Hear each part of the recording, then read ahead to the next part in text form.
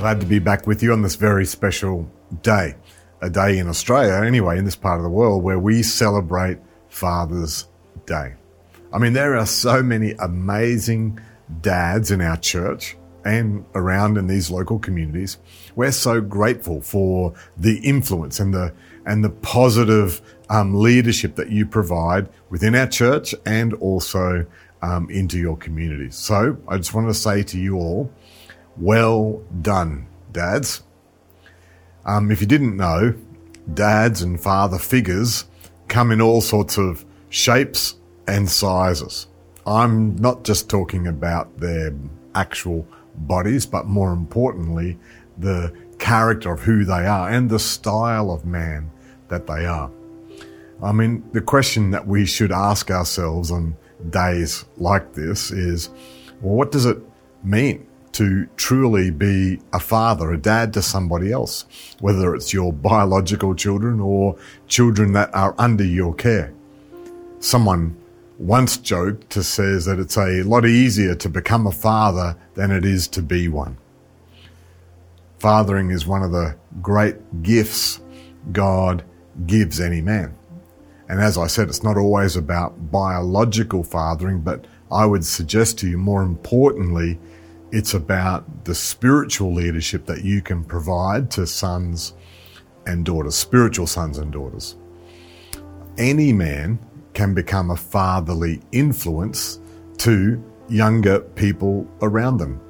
I mean, they have to choose it for sure.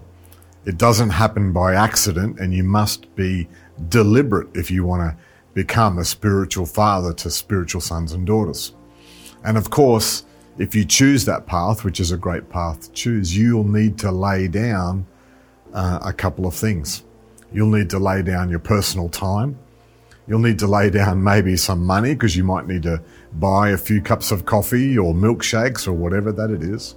And of course, the ability, you have to lay this down to fire up or even get cranky. So can I suggest, dads, that this is a great path to choose, because it actually helps you develop your character. Not just leading your own children, but actually becoming a spiritual father to other sons and other daughters. I mean, you can save all that crankiness, all of that firing up to when you're watching your favourite football team and they're losing. Well, you can direct that towards the referee only on the television, of course. I mean, the Apostle Paul in the New Testament, as far as we know, he did not have any physical kids. But what was most amazing was that he was the father to many in the faith.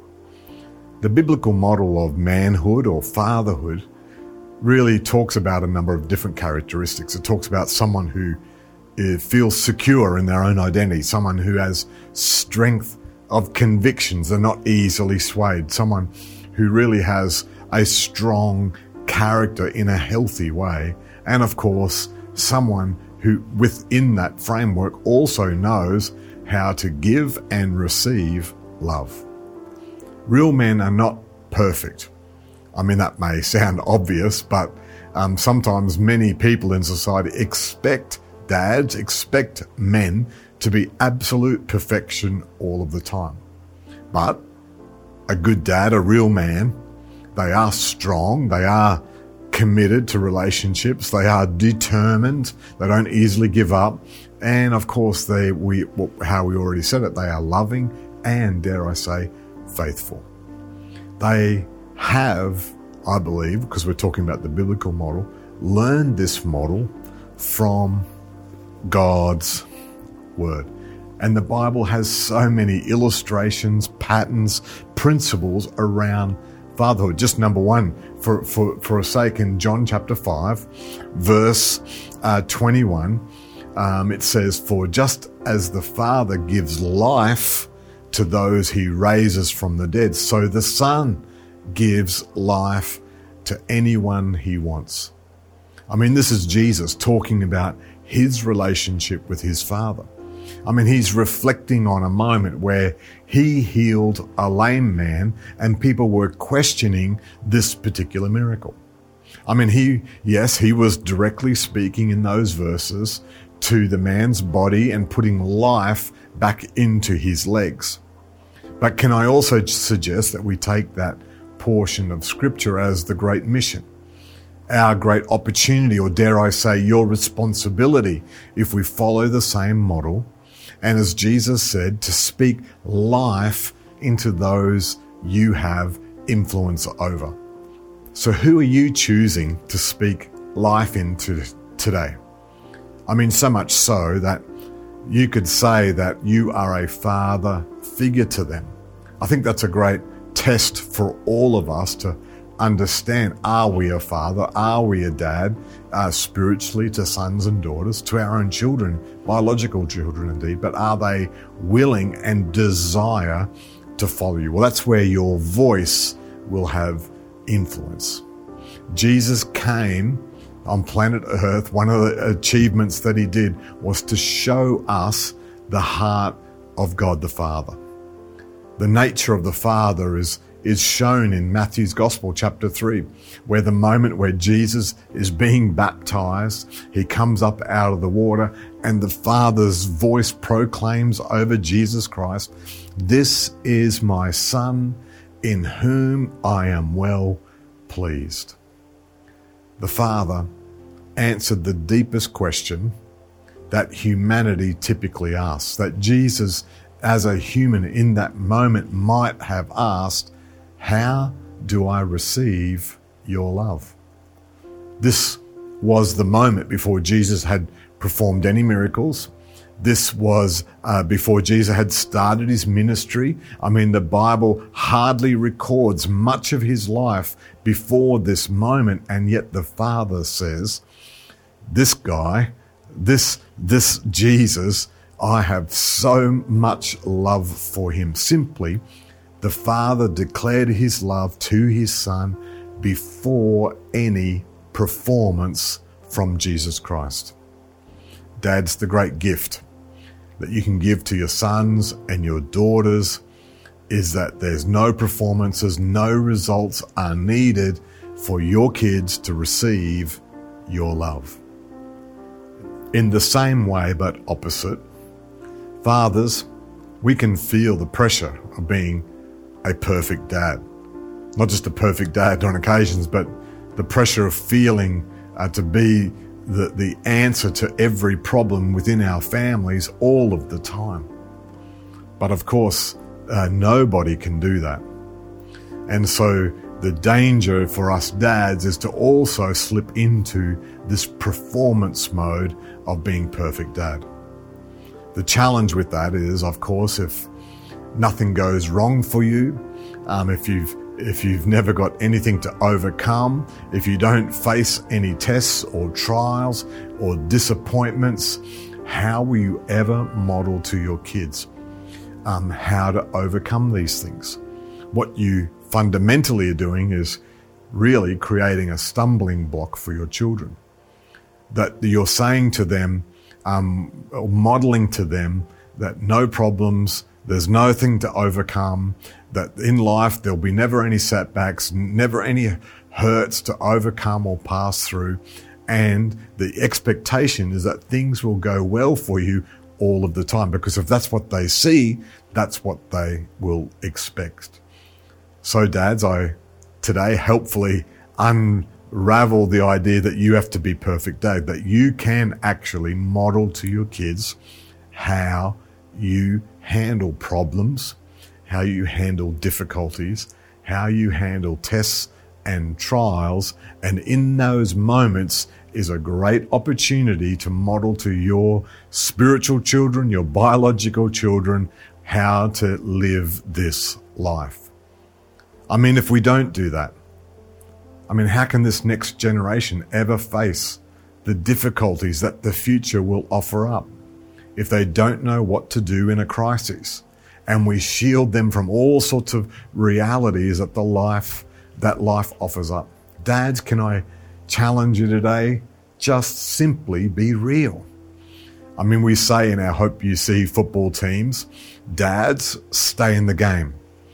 God understands your internal tension.